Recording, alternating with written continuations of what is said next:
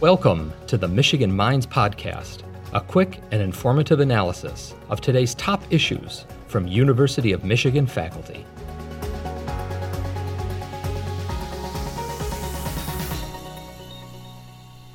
Thank you so much for joining us on Michigan Minds today. I'm really looking forward to hearing your expertise and sharing some of this information with our audience today. But could you please start us off by introducing yourself and telling us a little bit about your role at the University of Michigan? Hi, I'm Dwayne Campbell. I'm a psychologist here at CAPS, and I'm also the Assistant Director for Psychology Training. My pronouns are he, him, his. And in my role here at Michigan, I primarily provide services to students, but I also run our American Psychological Association, our APA accredited internship in health service psychology. Fantastic. Thank you. Could you share a little bit about CAPS, which I want to make sure everyone listening knows is the U of M Counseling and Psychological Services at the institution. So could you share some information and some of the clinical services that are available? Oh, yes, definitely. So CAPS offers free and confidential counseling. We provide individual, couples, groups. We have crisis services, case management, monthly lunch series. We also have drop-in workshops such as Anxiety Toolbox. We have screenings for things like AOD, alcohol and drugs, and eating concerns and body image. And we also have things such as trauma-informed services for survivors of sexual assault, violence, eating concerns, body image, and also gender-affirming services for trans and non-binary students. Our lunch series are set up to provide support we provide support for students in a variety of ways. For example, we have individual groups for female identified students. We also have individual groups for graduate students. And we also have, we try to engage our student audience in ways that address the multiple needs of the students. So we think about multiple marginalized communities on campus with different comfort levels as far as mental health. So we try and reach out to them. So our lunch series taps into some of those different needs since some students don't feel as comfortable coming in to the counseling center given the stigma. So we try and reach out to them through our lunch series. That sounds like an incredibly important element and really, really amazing that you are making the effort to reach out to students directly to really help reduce that stigma. So thank you so much for sharing more about the lunch series. So as we near the middle of the fall semester, which is a very busy time for students with midterm exams and assignments, how can students ensure that they are taking care of their mental health while staying consistent with their academic performance? I often think about this with students as, so many students will engage in behaviors that either they carried over from their high school, things like that, or even things they picked up from others around them, but they don't always think about how their behavior may impact them when it comes to just coping and being successful. So I'll give you an example of this. I was a good example of this as a student. And I think about these things as like sometimes there's this perfect storm of things that happen for students, and then I always think about it. So I was a student as an undergrad, and I was a resident advisor, or RA. I also was working part-time, and I had to go courses. And I remember one week I was pulling an all-nighter. I was drinking lots of caffeine. I was not working out like I normally would. I was also not, spending time with friends. And I had a panic attack that week. And it's kind of like the perfect storm, which I also see a lot of our students do. Students will, for example, cut out the things that help them do well. For example, they'll cut out sleep. They'll cut out time connecting with friends. They'll cut out their exercise. And that helps them to cope. That helps them to get through. They also pump in lots of caffeine into your body.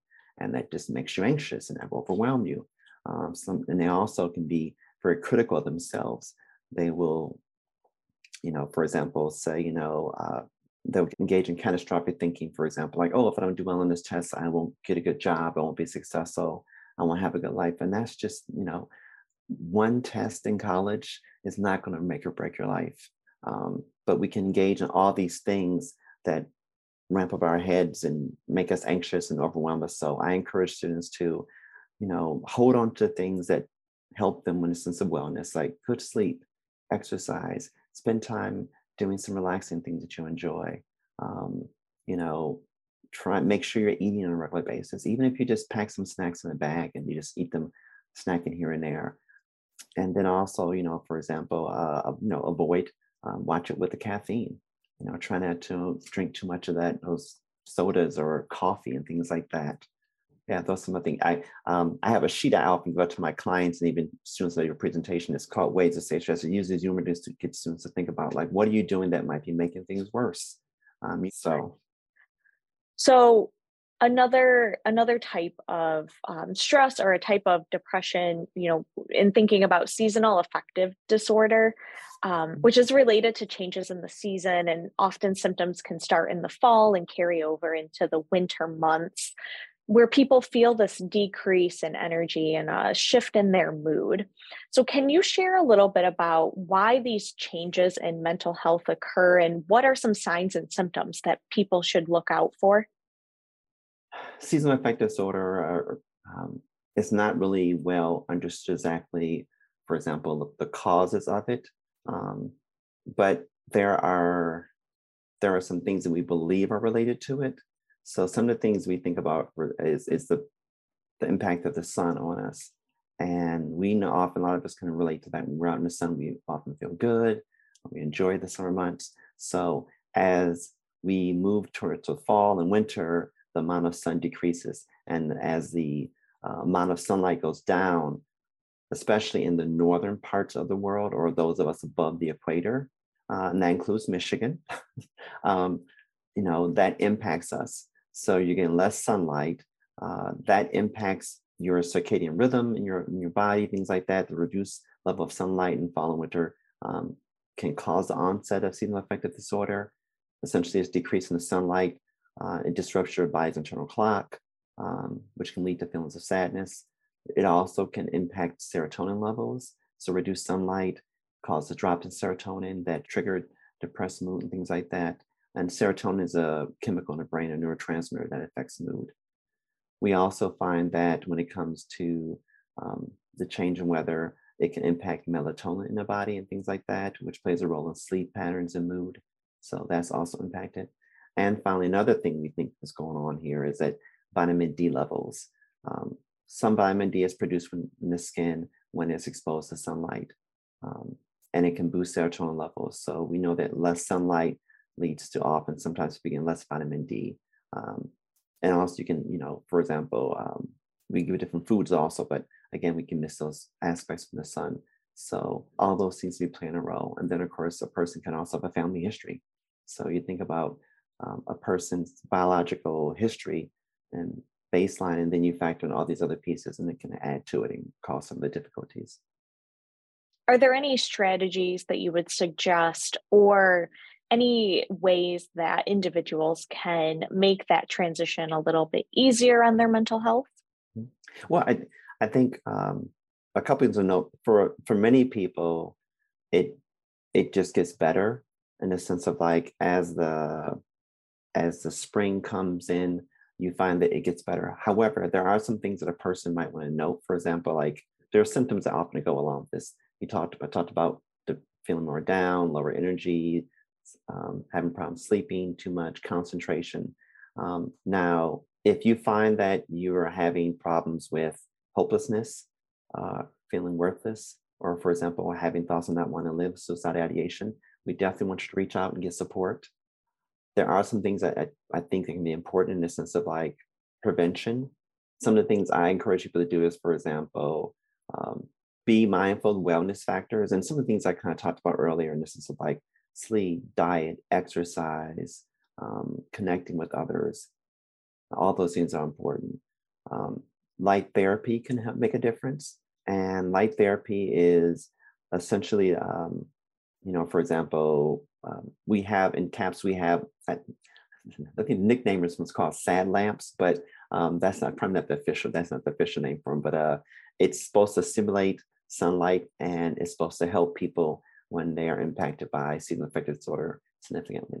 So we have one of those lamps in the CAPS Wellness Zone on the fourth floor of the Michigan Union. So I encourage you all to come by and check it out. And there are instructions on there how to use that light and things like that, recommendations. Other things, getting outside and getting some sunlight. And obviously I want to recognize, that UV rays are harmful. So definitely, talking with your doctor and, following, just checking things out when it comes to, access and how much you're outside and managing that appropriately. Another intervention, I think, is talk therapy. Coming in, talking with a counselor, getting support that way. We also have medications that can be helpful. So there's a range of things a person can look at and try out. And when you come into CAPS or other resources, a counselor should be talking to you about all these different resources and different interventions and letting you figure out which ones you feel more comfortable with. Thank you so much for sharing all of that information. In relation to your work and practice at CAPS, are there any resources that you can share for people to use to learn more about strategies for overall mental health and well-being? Yeah, so ironically, a lot of the things I've talked about already, you will find some of that on the website. So some of you might be up there, or be listening to this, might be trying to take notes and jot things down. You can go to the CAPS website and find a lot of this stuff. Including some of the stuff I talked about, some of those wellness factors and ways to reduce your stress. So on our website, under resources, you'll find something called My Talk. And under My Talk, you'll find things such as identity material, academic skills, sleep information, stress management, tests, anxiety, time management. So all these resources, you'll find material on coping with anxiety, depression, alcohol and drugs, PTSD, etc. So all that's under My Talk, and it talks about just lots of different ways of coping it and things to be mindful of. There's also the Stress Busters app, which I think is wonderful. The Stress Busters app is nice in the sense that you all don't have to do much more than download the app on your phone. And that app is something that taps specifically into, you can see it here, it's tapped specifically, we have a Michigan unit on here.